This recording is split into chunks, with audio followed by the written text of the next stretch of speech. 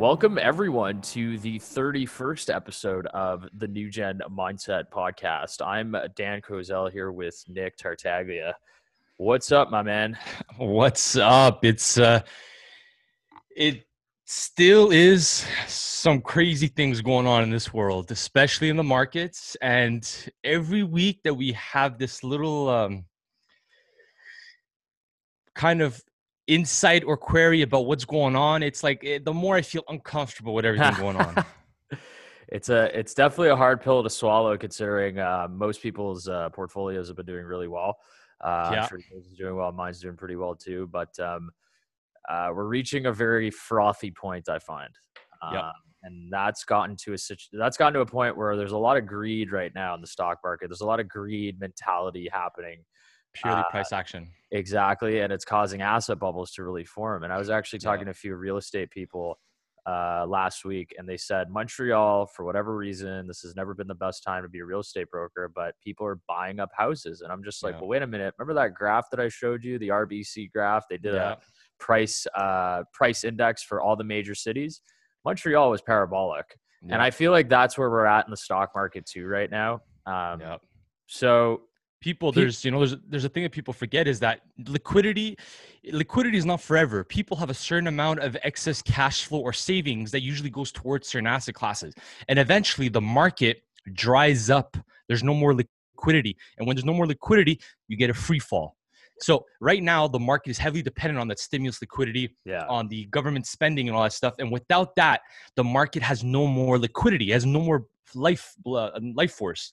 So it's very, very, very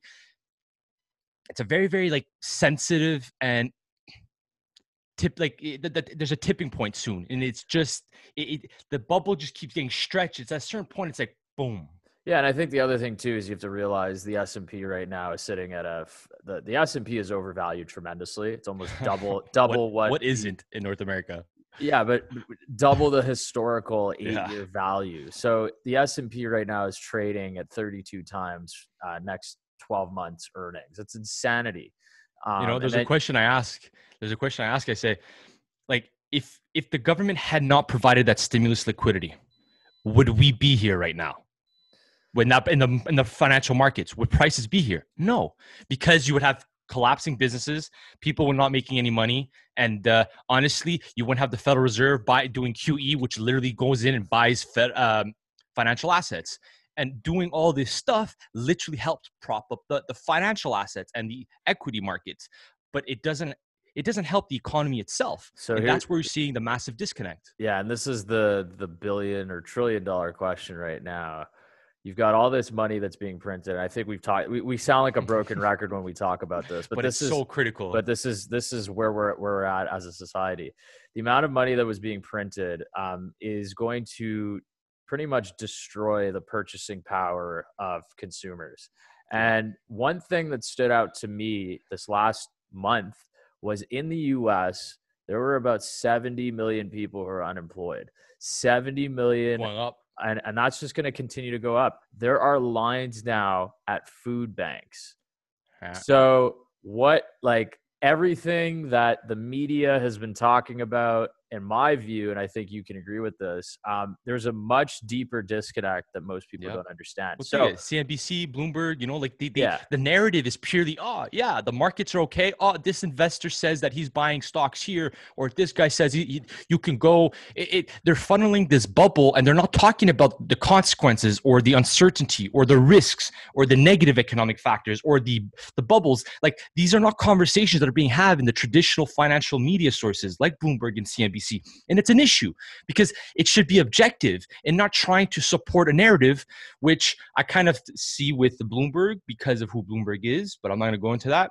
But, so it's like, I feel like people need to look outside the box because there's so much other data outside the box that says an entirely different story. And that is where we kind of see the value in what the purpose of this episode is. It's that once you start seeing the uncertainty and the risk and the insanity of what the government does and how it intervenes and manipulates the financial markets, that consequence is bound to occur. Like Ray Dalio says, we're coming near the end of a 100-year debt cycle. We're on the 99th year. In 2008, the amount of money they printed over the last 10 years was 3.5 trillion as of 2008.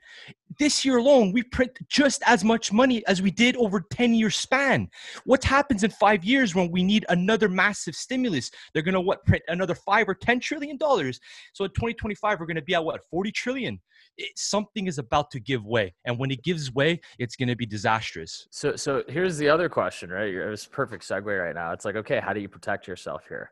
And the traditional route for the last 30, 40, whatever something years has been gold and silver. However, we also have a unique asset called Bitcoin and cryptocurrencies, which obviously have been generating more hype from people our age, because they believe that this is the long-term means of transaction. You and I are both bullish on Bitcoin. I think we can agree on that.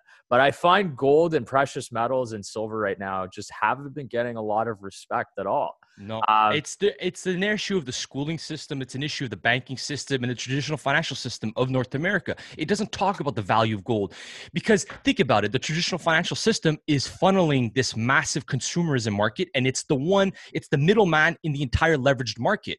So if people were to deviate and say, well, you know what, I need to hedge the system. Well, that system and that deviation going to precious metals, gold and silver, means that you want to deviate from the banking system, from the traditional financial system, which is a risk for them, because they need people to spend to maintain this appearance of wealth, to maintain this debt load. And so I think that because of this narrative that the system kind of created, has kind of like a black hole. It just sucked you in, and it has to, that black hole just continuous. And you have to really try to pull yourself out of it to see an entire different framework. And so when we talk about gold and precious metals, it's not because it's the greatest thing on earth. It's because the value of it comes purely from the sense that governments abuse monetary systems, especially when it comes to a fiat. Because we went off the gold standard, the reserve became the US dollar. But nowadays, our currencies don't have real value. The paper itself is not exchangeable for anything. Back in the day, a piece of paper was exchangeable for one gold, for a silver coin or a gold coin or whatever the case may be. It was exchangeable. It had real value that you can go and exchange it from. You can't do that anymore. So what happens if they devalue, if the world, because China is in the head and starts taking over global dominance, and the United States completely destroys its own dollar, and the US dollar no longer is the global standard? What happens then? There's going to be a huge deflation in assets. But in the meantime, there'll probably be a significant, meantime, I think there'll be a significant inflation in assets because of the continuous injection of capital, but more of a later downward trend when people no longer have money, will prices come down. Right, but you're referring to when shit does hit the fan. Yes, exactly. What is the hedging strategy? Is Bitcoin the hedging strategy? Two interesting things have happened this last 2 months, or last 6 months, I should say, with Bitcoin primarily. Bitcoin's been really positively correlated with the market. When Bitcoin first came out, it was negatively correlated with the market. 2018 proved that too. Exactly. So my biggest concern right now in the next 3 to 4 years is if the market goes down, what happens to Bitcoin? And what happens to decouple? What happens to gold as well, gold and silver? Gold just had its worst month, actually.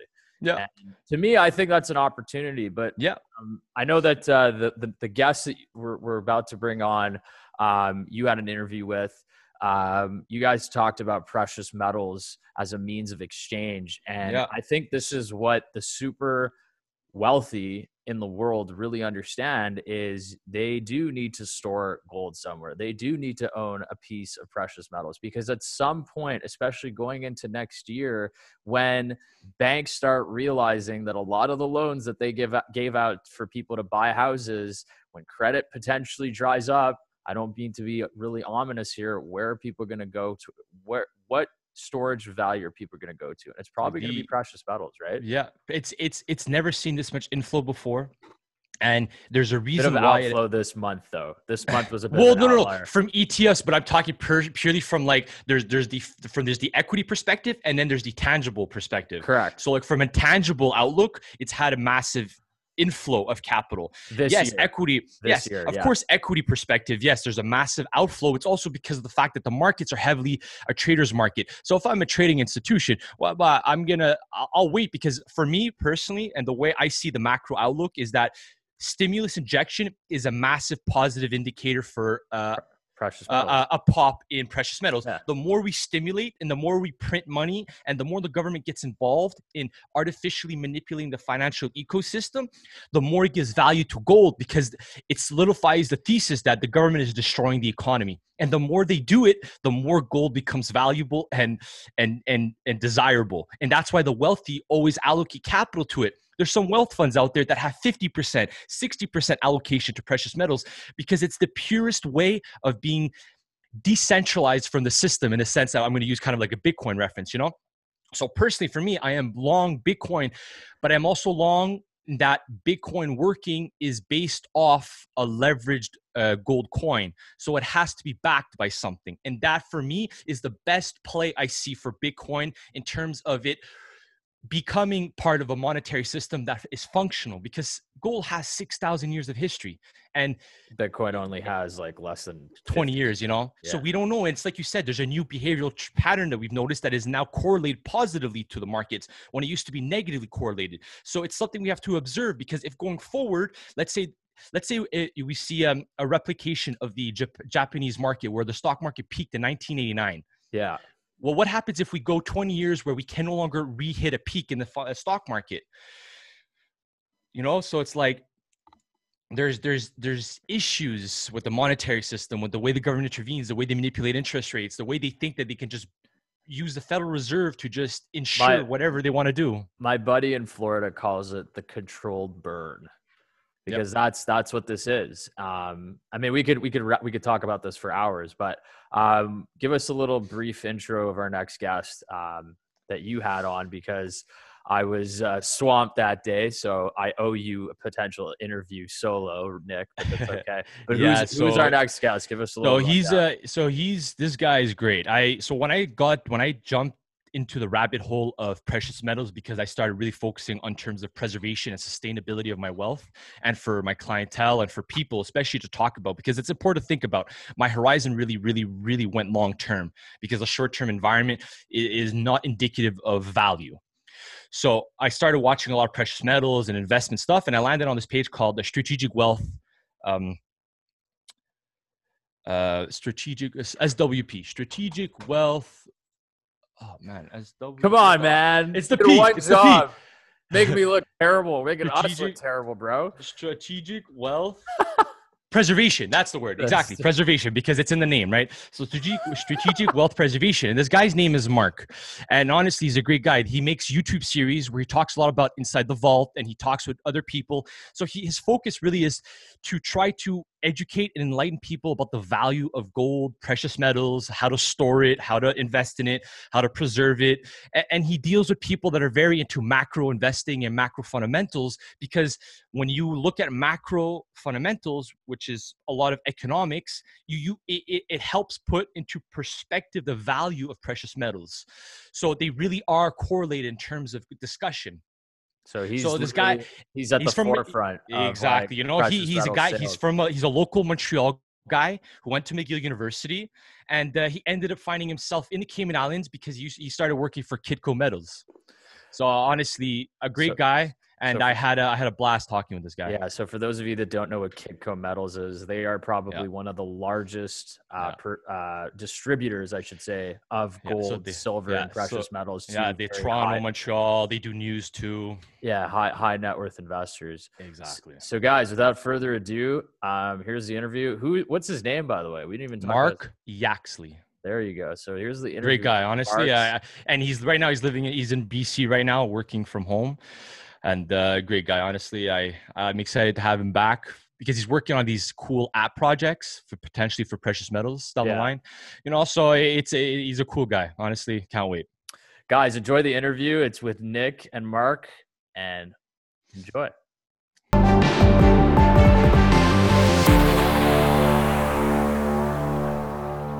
today, guys, on New Gen Mindset for the episode, I'm here with Mark Yaxley, a former, I'm going to say former simply for the sake that you no longer live here, but a former Montrealer who went to McGill.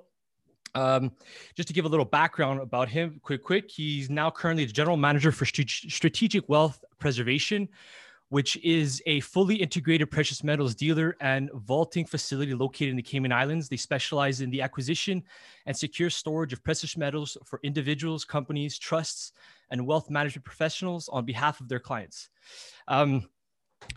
So just to give a context for you guys, I kind of started dabbling myself in the precious metals market because of the way the bubbling and the disconnect that we're seeing in the equity markets, especially North America.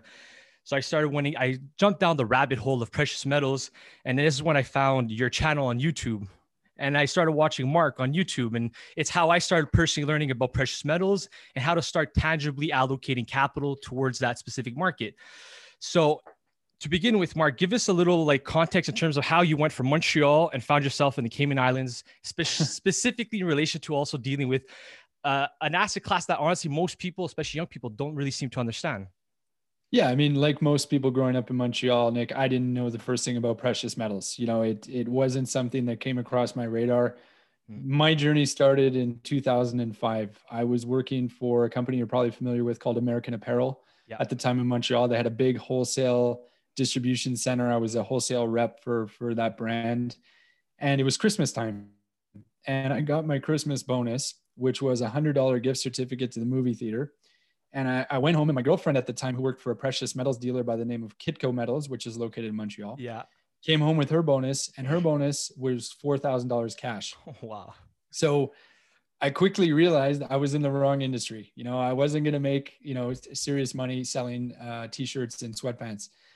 So I applied for a job at Kitco Metals back in 2006. I was hired, and I worked for that company until 2013. I spent most of my time focused on product marketing, product development. I became the marketing manager for Kitco before I left in 2013. It was a great place to learn the business because Kitco is one of the largest precious metal dealers in the world. And they also have one of the biggest media presence in our space. So just a fantastic place for a young person to kind of pick up the industry, make contacts, learn how the whole gold world works.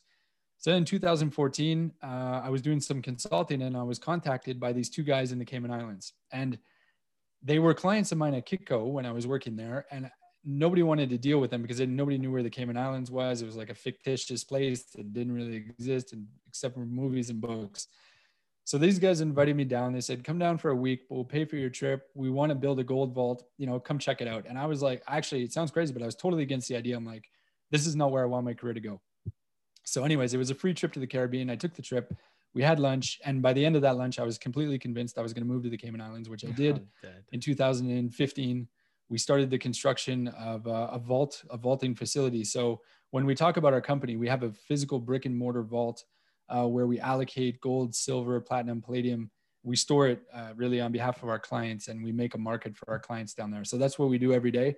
And I've been doing that for the last 6 years, and we're just trying to perfect our equation now at this point. So obviously within the name in itself, a premise part of the value added to your clients is helping them build a strategic philosophy in terms of how to allocate their capital towards different types of metals and the principles of each metal and how to weigh them depending on how the markets are moving and so on. Especially your time frame, obviously, for your clientele, I'm sure is long term.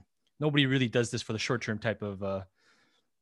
Yeah, absolutely. I mean, most people that are buying gold and silver for storage are doing it for the long term. I think gold and silver, generally speaking, are long term investments, a little bit like real estate. If you want to get the most benefit out of owning precious metals, this is something that you're going to want to own in your portfolio basically until you die. It sounds kind of morbid, but it's something that you're going to hold for a long time because it acts as wealth insurance.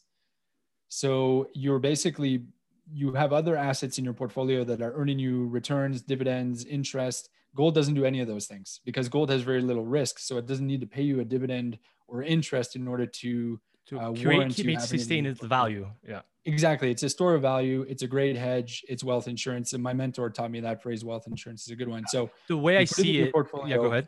You kind of hope you don't need it, but the moment that the market tells you that you need it, it's going to perform extremely well and offset your other losses. So the way I've started to kind of look at it because I'm only 27. So the way I've started to look at it really was saying to myself, one, if I want to create a legacy and kind of string along my wealth throughout really timeline, obviously I have to ground it into something.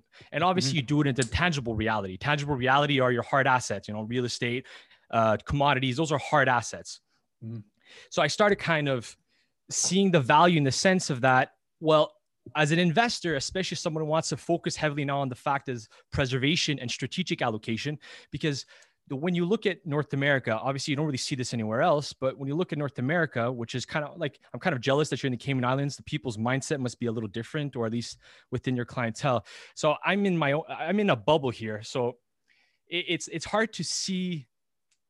It's hard not to see the value in this when you're taking a bird eye view, macro perspective, and you're looking at things and you're saying something just isn't adding up.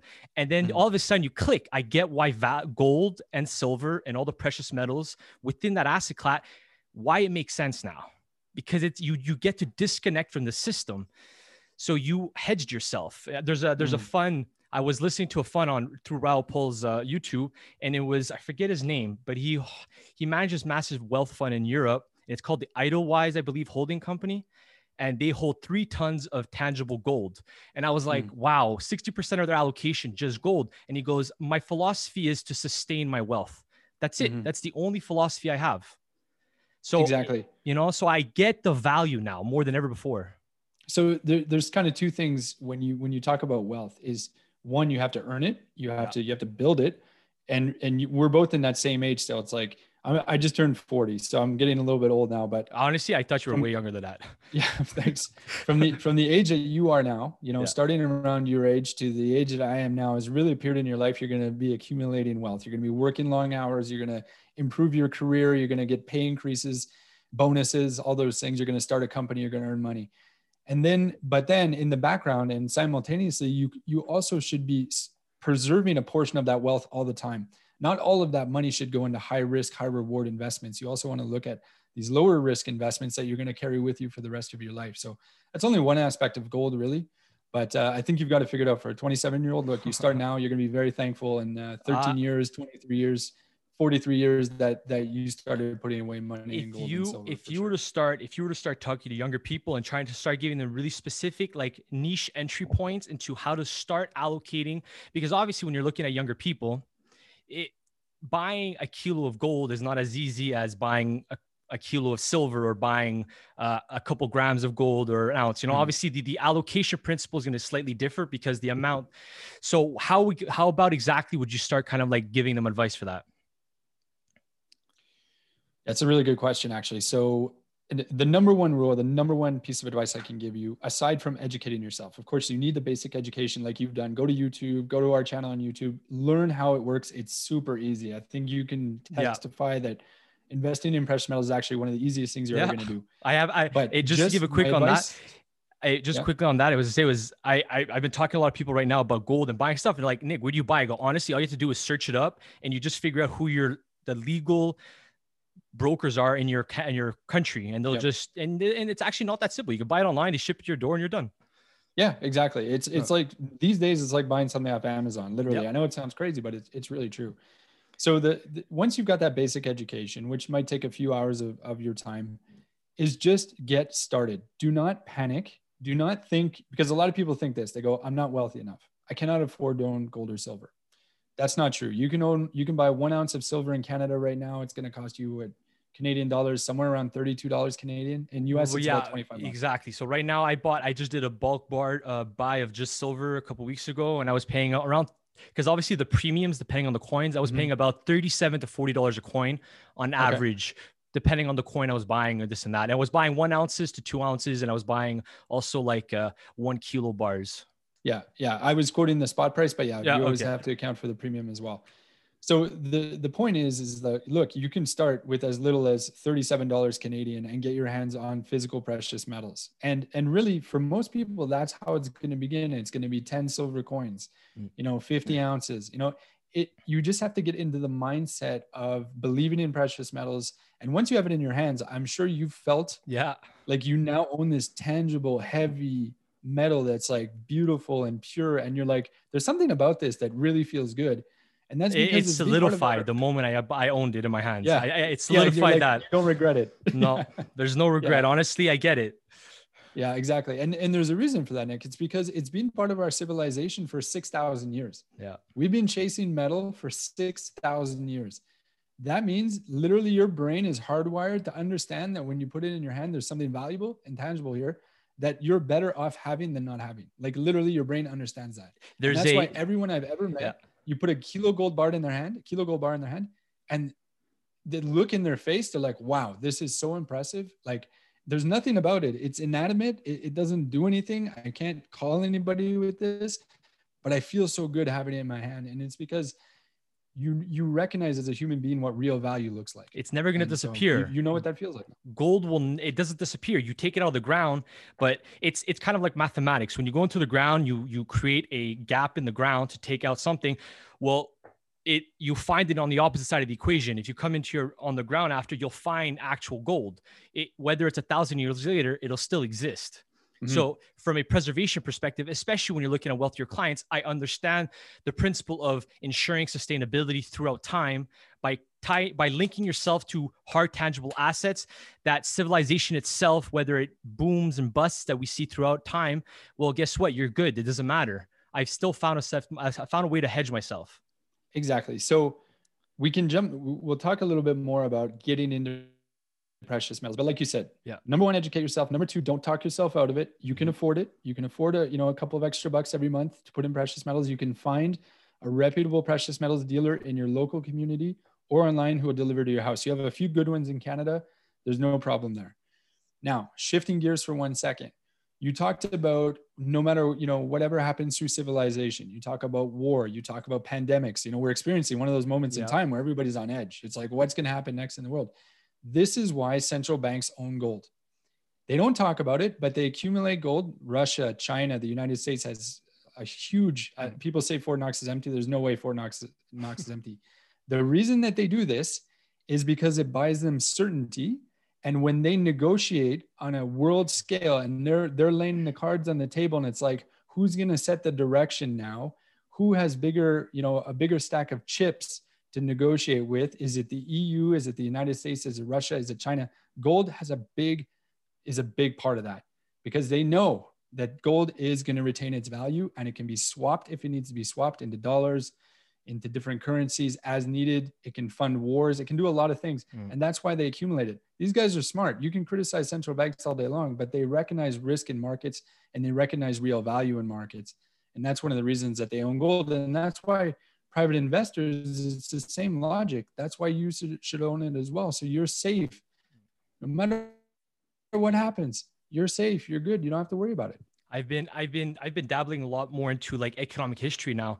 So one thing I discovered, like, I don't know if you know a gentleman by E.B. Tucker. He wrote a book recently about gold. Mm-hmm. So basically he was talking about his grandfather was telling a story how in the 1930s, I believe in the United States, they basically required citizens to give back the gold to the United States because they were going off the gold standard. So it was a period of time where the government was just showing a point that in order for it to do what it wanted to do with the artificial monetary system, they kind of, I don't know, I guess some people could say an artificial monetary system was developed, but it had to do a swap in order to hedge itself before doing that transaction. And then there's and then I was looking at Japan, just looking at it context, because now that we're in North America, we're near zero interest rate. I was looking at Japan, and Japan's history is 1989, the stock market peaked. And then 1989, it peaked. 1999, interest rates went near zero. 21 years later, in 2020, it's now negative, and it's only been dealing with a ton of negative economic problems. And then you look at North America, massive bubbles in the asset classes, similar to what we saw in Japan in 1989. You have the Federal Reserve that's stimulating the market, which is somehow propping it up, because without it, the market would come down. It just wouldn't have the liquidity. So I'm just seeing a similar pattern occurring from so long ago, and then emulating it to Europe and Japan. And it's like, there's something's wrong here. I don't feel comfortable as someone who cares about the value of my dollar and throwing it into these markets now, because it's just bubbles, especially when you see so much disconnect socially, politically, economically.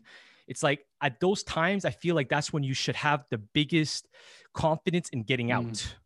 not indulging it more, because usually throughout history, the biggest busts come from the biggest booms. Every nation has always fallen, every civilization has fallen, and it usually comes at a time where people get too comfortable and then they start to clash.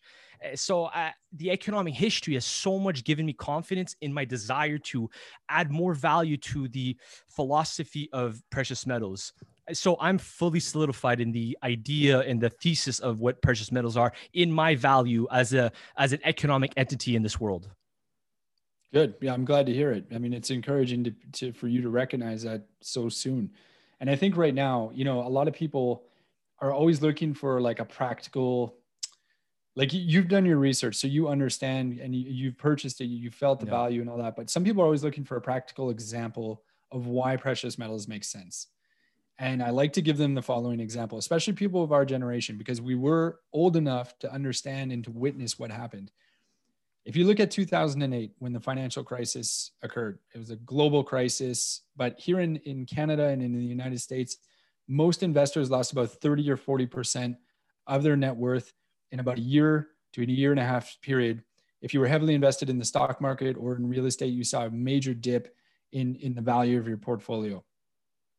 And especially damaging to people who have like pension plans, like fixed pension plans and things like that. Gold during that period of time from 2008 through 2011 went up in value 140%. 140%. So stock market goes down 30 to 40%. Gold goes up 140%. Silver goes up 350% during that period of time. So again, that's you can look at it in the graphs, in the charts. It's all there. This is factual. So if you're looking for a reason, or a historical based reason to own gold or silver, it's to hedge against these crisis periods, these periods of uncertainty, which is what you were describing. Yeah. We're teetering on the edge of one of those periods. And we saw it happen. COVID was a trigger, something that was meant to happen anyway. Yeah. COVID was like this black swan event that nobody could ever predict. Nobody could, predict that we were going to be shut down for a year. But from March of this year through October, we saw a record demand for precious metals. It was insane. The market was absolutely on fire. We would wake up every day. We knew we had a 12-hour day ahead of us. It was going to be nonstop, 6 weeks delivery for orders. It was crazy. And it just goes to show when we go into these crisis periods, the benefit of gold and silver. And again, these are things that people that aren't sure about it, they're like, are these guys telling the truth? Go look at the charts. The numbers are there. You'll see it for yourself. I believe that one of the biggest principles associated with the philosophy of precious metals is people's horizon. So a lot of younger people, especially because their horizons haven't understood the principle of having a long-term horizon. So the appeal of gold doesn't seem to align yet because they're too short-term sighted. But once you start having a longer-term framework and understanding the premise of sustaining wealth, preservation of wealth, then it starts to appeal more and more. So I think that one of the biggest disconnect, especially from the younger generation, is the principle of lack of understanding a time frame and the horizon of the asset class. Mm-hmm. It's not for trading. I mean, you could trade it. I trade it casually sometimes on the market with against the USD, but in terms of real storing of wealth and all that stuff, the thesis of it is entirely different. It's not something that it's easy to sell stock, a hype. I think our generation is a little more into the gambling of stuff and the quick stuff. So stock kind of has become that appealing component of it. Right. So, and it's hard. So, nobody talks about gold, either. You can gamble on gold. There are two ways you can gamble on gold. One, you can buy mining stocks. So especially junior mining stocks, these are companies that their track record is not yet proven. They're trying to raise capital to fund their operations and pull metal out of the ground. It's a very dangerous investment in the sense that you're not investing in gold, you're investing in a company. So if that company does not perform and pull enough metal out of the ground, you're not going to make any money.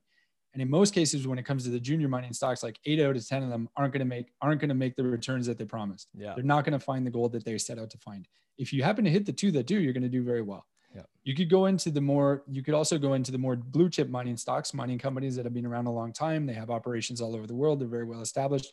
And those are good companies to add to your portfolio long-term. But again, you need to understand the distinction that you're not actually investing in gold, the commodity. You're investing in a company, in a board of directors, in their employees, in the way that they spend money, the way that they allocate their capital, all those things. So you need to do your research and pick the right companies. So it can be challenging, especially for young investors. The second way is the ETFs.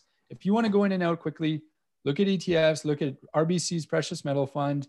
You can trade it like a stock, but remember, again, you don't own gold, you own a share in a fund. So you don't own the underlying asset. So there is still risk that comes with that. And you will never be able to convert that into the coins and bars that you've purchased recently. So again, there are ways to do it, but physical precious metals is kind of the longer term buy where you own the physical asset and it's your personal property. You remove all risk from the equation.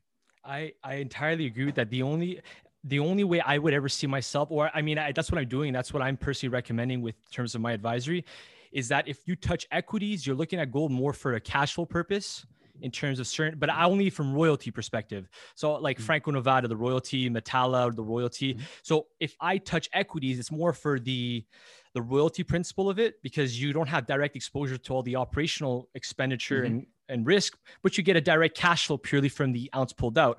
So from an equity perspective, and then you have the fast liquidity component that you can easily sell your stock as well, and dividends increase over time. So, I mean, from an equity perspective, I find that would be the only way I would kind of really, and if I were to do mining, it's a basket of juniors, because like you said, most of them will end up doing terribly.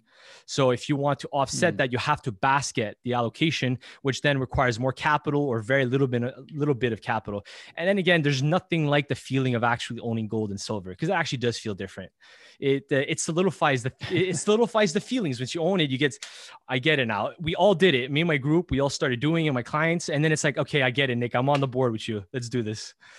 Yeah, exactly. I bet you if you showed up with some ounces and put them in your friends' hands, they'd start to buy into what you're talking about. Theoretically, though, nobody would actually say no to gold. Like if I said to you, which is why I get it, would always stay around. If I said to you, let me pay you in a kilo of gold, why would anybody say no?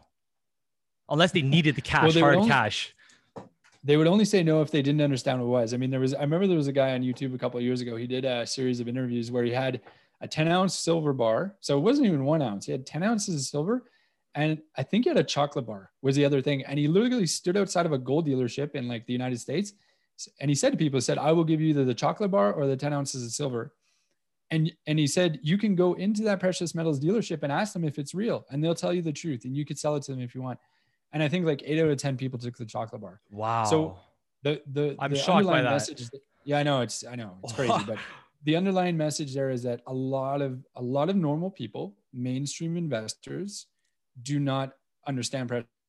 They've never been educated. So again, that's why you go to YouTube. That's why you listen to these podcasts and start get an understanding. And once you've got a few ounces under your belt, you're off to the races. After that, you're never going to look back. I don't know many people who have become precious metal investors and at one point sold everything and said, I hate this stuff, I'm never going to invest in it again. It's usually the opposite. The problem with gold and silver investors is that they never sell it. So I've seen a lot of guys invest, in silver when it was $10 an ounce, it goes to $49 an ounce. They didn't sell at that point. One thing to remember is, yes, it's a method of preserving your wealth. It's a method of storing your wealth, but there's also opportunities when you take profit, like anything else. So don't think about it as in, I'm going to buy this gold, I'm going to die with it under my mattress. That's not the case. If gold appreciates and hits a new record high, you can sell, 20% of it, 25%, take your profits, reinvest them in cheap stocks. When the stocks go up, sell those, go back into gold. I mean, repeat, rinse, it's not that complicated, but what are your favorite like printed, like bars or sills? Like I was reading at one point saying things like the Canadian Royal Mint is one of the most reputable ones. The Swiss Amps, I believe it was. Also Swiss another one. Yeah, Pam Swiss. Yeah, exactly. Another one really reputable, because obviously it's like the Canadian Royal Mint it's a 5.9. So it's 99.999%. Whereas many other stuff might be 99.99%. So they're technically less pure. Yeah. I mean, don't worry too much about that. Okay. The minimum purity level you want to look for is 999, 3 nines. Anything above 3 nines, it's so minimal that it's a nominal amount. It doesn't really matter. But we did a whole series. We did like a top 10 precious metals products video on YouTube. And the number one product that we recommended was the 1 ounce gold maple leaf by the Royal Canadian Mint. The Royal Canadian Mint has a great reputation worldwide, and their products aren't that expensive. So they're a little bit cheaper in terms of premium, above the spot price than the US Mint, than PAMP Swiss. So it's really good value and they're accepted worldwide. So we tend to recommend a lot of Royal Canadian Mint product, which is nice. If you're Canadian, you have easy access to this stuff. If you don't want to buy it directly from the mint, you know, they're not really a retailer. So you have to go to one of their distributors like Kitco, Silver, Gold Bull. You know, we even drop ship from Cayman into Canada as well for some of our investors. So cool. So we'll have to get you an account, Nick. Absolutely. That's we will. So if you were to tell, like, so what is your, okay, so I'm going to mix a bit of like the precious metals, the macro in terms of your own personal like philosophy, because obviously you've been seeing what things are going on. You're more in the precious metals market. Like where's your philosophy at right now in terms of the world, your personal allocations? Yeah. I mean, I'm a pretty simple investor. I don't overcomplicate things. I also don't have all day to study the markets. I spend my day trying to run a company and run it responsibly. But my portfolio right now consists of stocks, precious metals, Bitcoin, and real estate. Okay. My stocks are, I've got my short-term stocks, which are basically technology stocks right now. I like Zoom. Yeah. I like Logitech. I like Ring Central. These are all companies that I use for my own business. So I know that their products are good.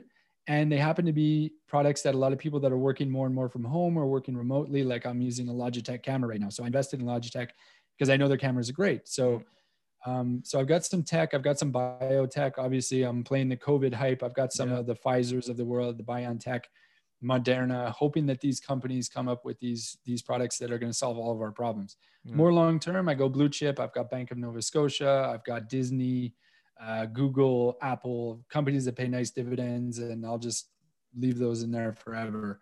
Yeah. Then precious metals, like talking more specifically about precious metals, I'm about 60% gold, 35% silver, 5% platinum. That's I looked at it before our call today. I was like, I just want to see where I am. And that's the mix that I have right now. So not to be forgotten is platinum and palladium. Those are industrial metals. They're used mostly in catalytic converters and cars. And there's a lot of cars being produced right now that are still not electric cars. So China, India, those are countries that are really ramping up the number of vehicles that people can afford. And they're also ramping up, believe it or not, the emission controls because previously there were none. So now they're starting to have emission controls in place. And so more and more vehicles have these catalytic converters in them. Bitcoin, look, a lot of people are like gold and Bitcoin are arch enemies. I believe in both. I think you can own both. Yes, I'm with you on that one. Yeah, exactly. You have virtual store of wealth, and then you have a physical store of wealth. So you can't go wrong. If I own both, I'm protected. That's it. My thesis was that your reality is where you play tangibly. That's your foundation for your wealth. Then on top of that, you have the virtual reality, which is fun, which is only permitted through the use of commodities, because that's how we build technology. And then that's how we make electricity kind of funnel around. So without commodities, we can't create the environment through which we can buy Bitcoin. So Bitcoin by nature is dependent on commodities because of where we built it. So my mind was, well, if Bitcoin is a reflection of gold, it's dependent on gold in the sense that it's dependent on the tangible reality. So for me, it was like gold is my number one. Then you would have Bitcoin as a secondary because it's one plays off of the other. Yeah, I think Raul. When I was speaking to Raul Powell, he said it really well. I'll misquote him, but it was something to the effect of when you're investing in Bitcoin, you're investing in the future. When you're investing in gold, you're investing in a time-proven commodity and a time-proven, basically in money. You're investing in something that's been proven over 6,000 years, like we said. Exactly. It's not going to go away. It's entrenched in our civilization and our culture. Bitcoin is kind of the opposite. It is a store of wealth. Yes, people are using it for that, but you're kind of betting on the future, like the base currency or the USD for that whole environment. So I like having both. And then my last investment right now is in real estate. And my wife and I chose to invest in real estate outside of the city because we start to see a lot of people leaving cities right now. People are starting to realize that they can work remotely. And so we own property in rural British Columbia, and people from Calgary and Vancouver are relocating into these smaller towns where they can go skiing on the weekends. They don't have to wait in line to go to Costco and stuff like that. It's a simpler way of life, but the real estate prices are appreciating quite quickly. So, that's kind of my personal hedge against all this uncertainty right now. Makes sense. I mean, you have theoretically thinking about it. Let's say I'm going to indulge something a little deeper. Theoretically, let's say everything goes down. Nobody can access their virtual wealth. So the only people that have left are their physical hard assets. So if you have a nice little cabin house or something nice out there in the mountains or whatever, where you can ski and you have your gold with you, I mean, you theoretically, you're still fine to go. Yeah, you're just missing the vegetable garden, and yes, and you're exactly. But you can always exchange it for the gold. Yeah, exactly. You can always buy your vegetables exactly. at the local market for sure. I wanted to ask you what about, I mean, I've been following more like supply and demand issues in terms of like the commodity market, especially when you're looking at more like the expansion of like renewable and stuff like that. Like, do people talk more and more about copper? Yeah, we get questions about it, but my answer is always the same, Nick. I'll tell you the same. I'm not an expert in copper. I don't follow the base metals market. It's like a whole other sector. So I'm not really in a position to comment. I did read recently some positive things written by guys that I trust, and I read that copper is actually going to be a very good buy in the near future.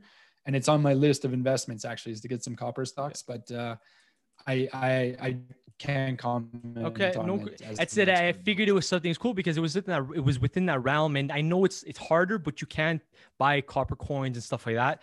But if ever you do dabble, there's a guy Giovanni Kiochovic. I always have a hard time pronouncing his name, but I find him brilliant, especially in the space of like electrification. And he has a company called Copper Bank Royalty. So the intent is to create a royalty stream through copper, especially with the price expansion. So if ever you do, like, that's a cool guy. I mean, I find him cool. He's one of the few guys that I like to, in terms of that space, that I reference. Okay. And like, what are the best type of coins to buy? Or is it coins, or like, okay, let's start. Is it ideal to buy coins, or should you just focus more on like kilo bars or 1 pound bars? Like, yeah, so we did an episode about that. Was actually the first episode we did for our series on YouTube called Inside the Vault. And I swear to God, people probably laughed at me when I said I'm going to do an episode about coins versus bars, because they're like, that's the simplest question ever. Like, why would you even dedicate any time to it? And that video has over 2 million views. So obviously people are interested in knowing, and it boils down to, there's a few things that you kind of need to know, the basics, and I'll take a minute to explain.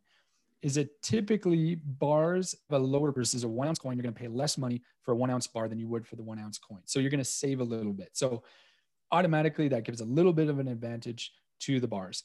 The other thing is the more metal you buy, or the format gets larger. So if you go from 1 ounce to 10 ounce to a kilo bar to 100 ounce bar to 1,000 ounce bar, every time you go up in the size, you're going to save again in terms of the premium over the spot price. So if you are going to the market and saying, I want to invest in 10 ounces of silver today, your decision goes, do I buy 10 1 ounce bars? Do I buy 10 1 ounce coins? Or do I buy 1 10 ounce bar? Math would tell you that you're going to get more value for your dollar if you buy the 1 10 ounce bar. You're going to pay a little bit less, so you're going to have more money to spend on more metal. You might even be able to buy like an 11th ounce. Think of it that way. So anyways, it's a good question. And it's kind of where you start the whole conversation, because it's one thing to say I have money to invest in metal, but the next question is like, what products do I buy? What's the best thing to buy? So that's why we did the whole series Inside the Vault, so people would understand, like, okay, this is the basic concept. So when I go buy it, I understand what I'm talking about and I feel comfortable buying it. Cool. It is, because you look at it, there's so many different places: Australia, Swiss, Canada, United States, and there's different type of bars, different type of coins, and then some have different type of premiums. I again, obviously the premiums are not that significant. I mean, a couple dollars, depends on how much capital you're working with, but it's also, I feel like there's a little bit of a psychology component in terms of which ones look prettier for certain people. And, like, I feel like that, because I feel like that kind of pushes the premium up a little, it kind of creates little cycles. The cost to produce a coin at the mint is higher than to produce a bar, because they tend to have like these nicer graphics. There's more time spent by an artist to create the graphics that are going to be produced on the coins. So again, if you're a collector or you care about the look of the products that you're buying, then you might like the Perth Mint products. They're beautiful. They have like koala bears and, panda bears from the Chinese mint. And I mean, but again, if you're looking at it strictly from a point of view as an investor, then those things really shouldn't matter. And you should be trying to buy the lowest premium that has good resale value when it comes time to sell the product. Do you like Valcambi? Yeah, Valcambi look, it's a great brand. It's Valcam, any Swiss brand is very good in the market. They have their little combi bars. Yes, exactly. Because I bought some of the silver ones. Yeah. Okay. Yeah. So it's a good product. Valcam is a great brand. Just be mindful whenever you're buying these, the smaller denominations like gram bars, you tend to pay a higher premium. So like what I would say, if you were my client, I would say, Nick, have one or two, but when it comes time to you to allocate more serious capital, let's talk about 100-ounce silver bars. Let's get your premium down as much as possible. Of course, bigger, like you said, the bigger bang for your buck. And I get the whole part of like, as a smaller investor, even if you're buying smaller denominations over the long time, because you're compounding the continue, like you're sustainably compounding the purchase of the metal, even with the price inflation over time, it doesn't matter because that'll offset the minimal cost that you paid as a premium, especially since the gold has a little bit less premium than silver. Yeah, I think so. I mean, you know, premium is something to consider as part of any investment. You are paying dollars to get your hands on this commodity. So you don't want to be overpaying.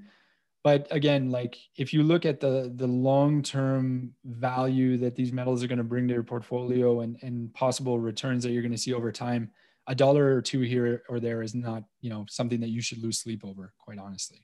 So but yeah, I mean, again, you don't want to overpay if 100%, because obviously the premise is to invest. So you still want to care about the every dollar you're throwing towards the investment. You still have to, you know, like you don't want to pay over exaggerated prices when you know the traditional spot price is this, but yet someone else is selling it to you for an entirely different price. Who are some really like cool precious metals people that you've met or that people can go look up or reference in terms of educating themselves some more?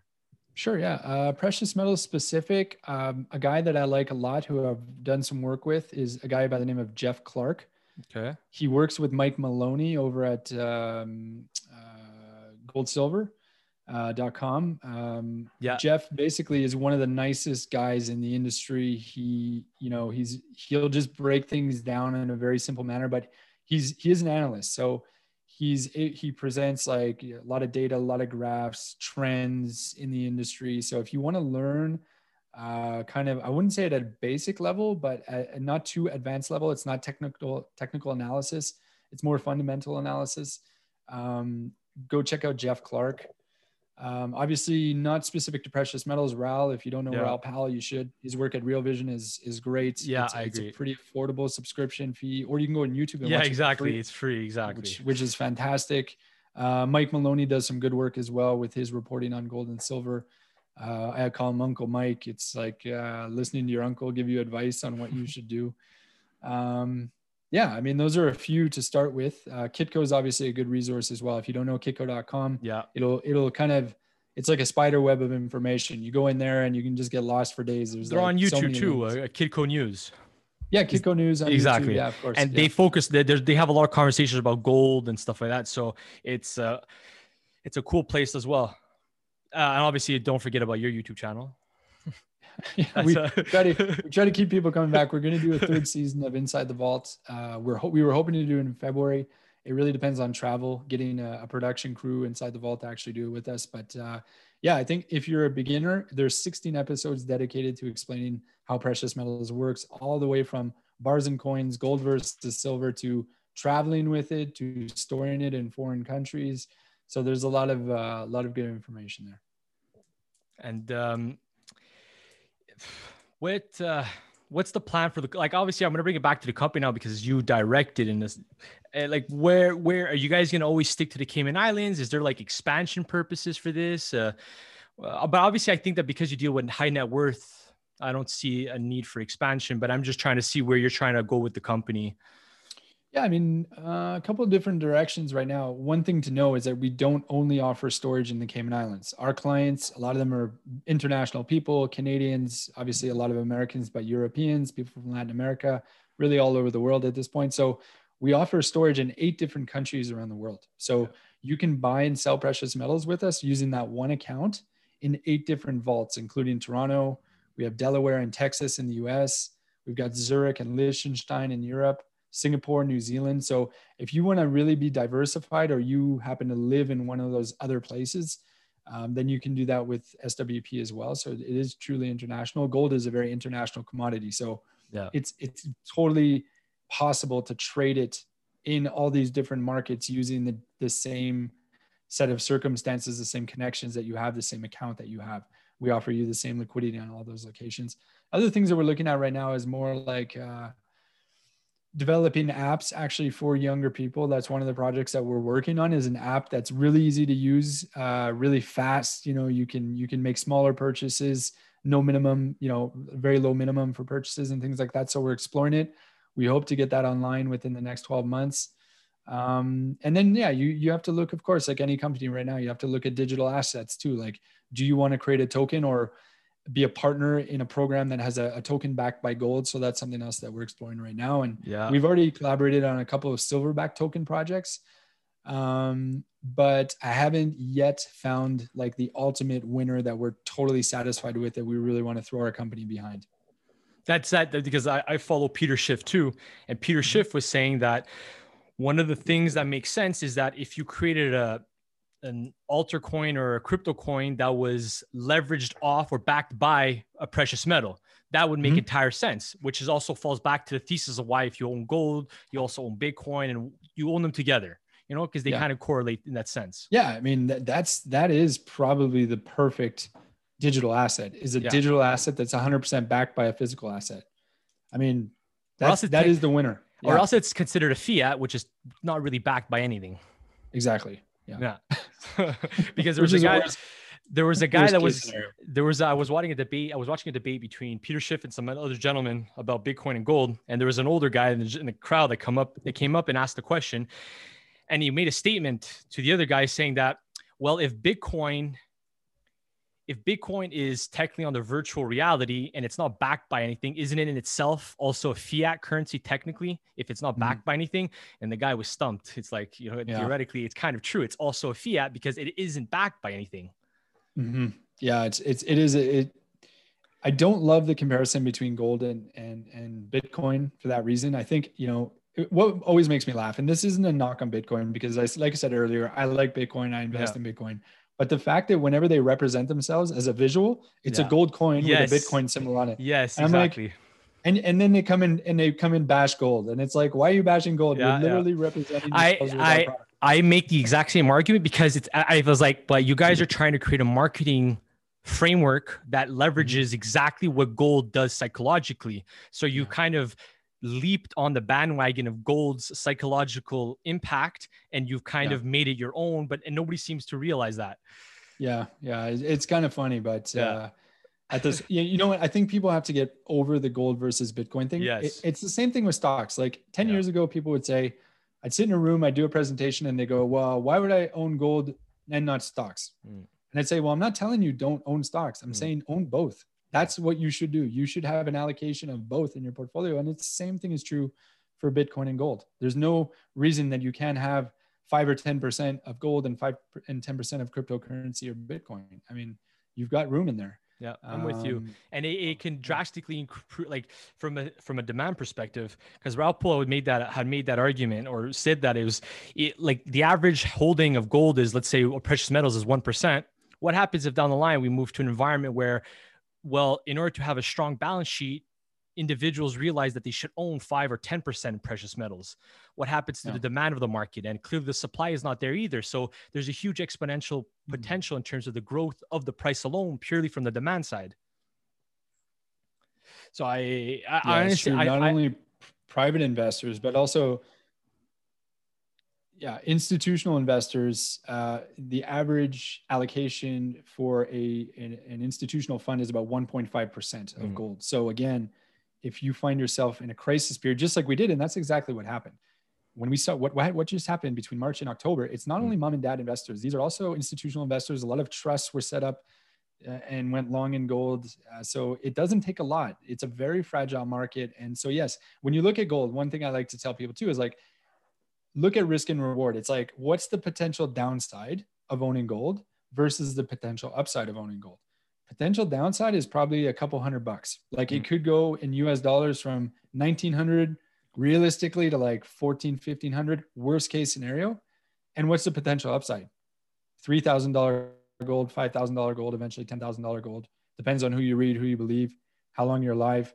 But seriously, if you look at it that way, it's like, well, there's almost no risk. So because it's that value of that being a hard asset is kind of floors it. It says, well, as a floor, as a minimum, you can't go really down to zero. Because, well, you have history on your side, you have boom and bust, you have traditional monetary systems.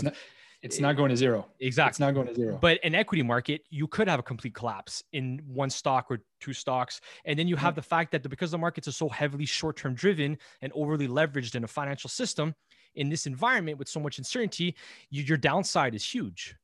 And that again, adds more value to the value of gold and precious metals because it's an escape.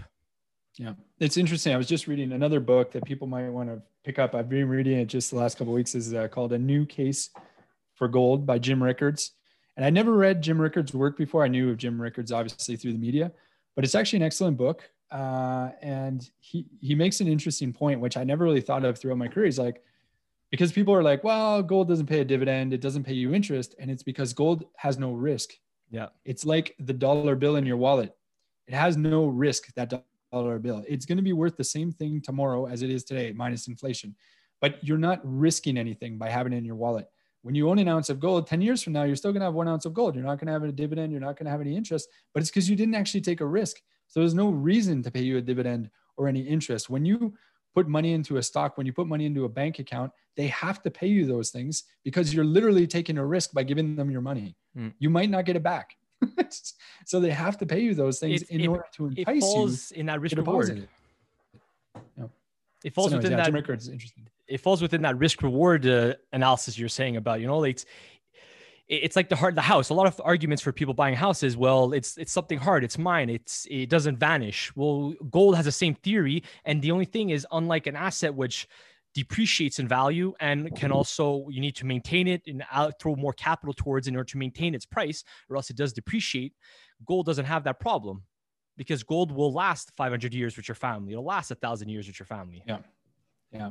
So it's also a very easy asset to pass down from generation to generation as well. So again, like you said, a lot of this is time horizons for young people. It's understanding that, look, you think being in your 20s is like, you've lived life. Trust me, I'm 40. You're just starting. You're literally just starting your adult life and your wealth accumulation. And it's all about understanding that, hey, I'm still going to be here in 15 years. I'm going to be here in 35 years.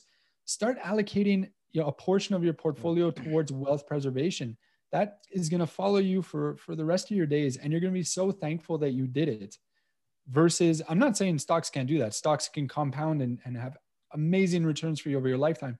But having both in your portfolio is just such a brilliant thing to do, especially as a young person. Unfortunately, a lot of people never figure that out. And it's good, Nick, that you have, and that you're sharing some of that knowledge with the world. There's again, with Raoul Pole's channel, there's a guy that was talking about, and he was relating his portfolio allocation to having like a sports team. You want your attackers, you want your midfielders, you want your defenders, your goalie, so hard assets, precious metals, real estate falls within that portfolio, and they have value and they have purpose. It's about understanding the parameters of developing a long horizon portfolio, and then understanding which asset classes fall within which parameters of that allocation horizon.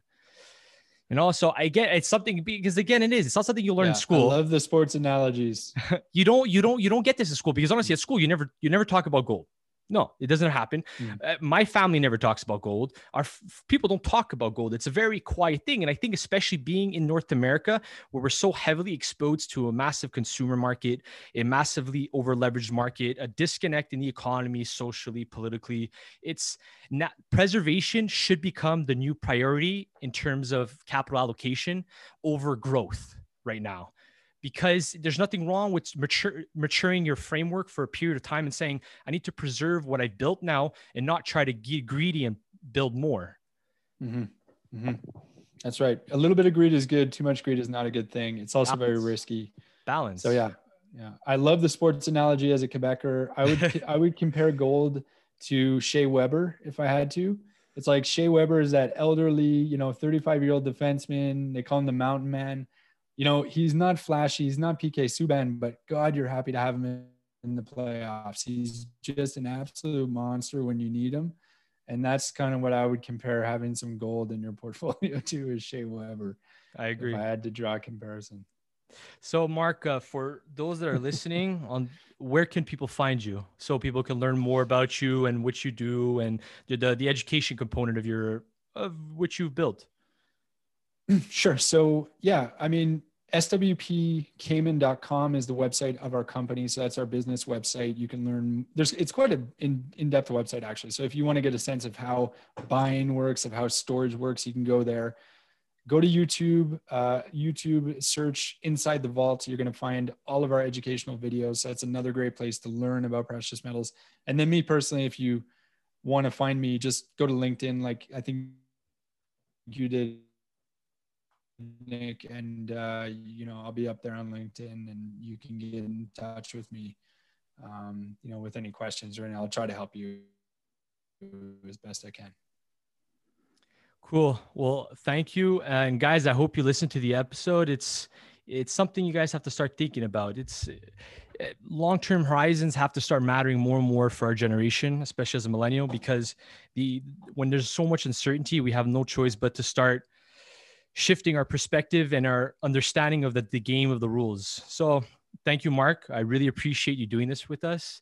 And honestly, you really helped solidify my developed love for precious metals now. Hey, no problem, Nick. It's been a pleasure. And like I said, get in touch with me. We'll get you set up with an account. We always take care of the people that we talk to, friends and family rates apply. So I'll take good care of you. Happy to be your gold dealer for the rest of your days.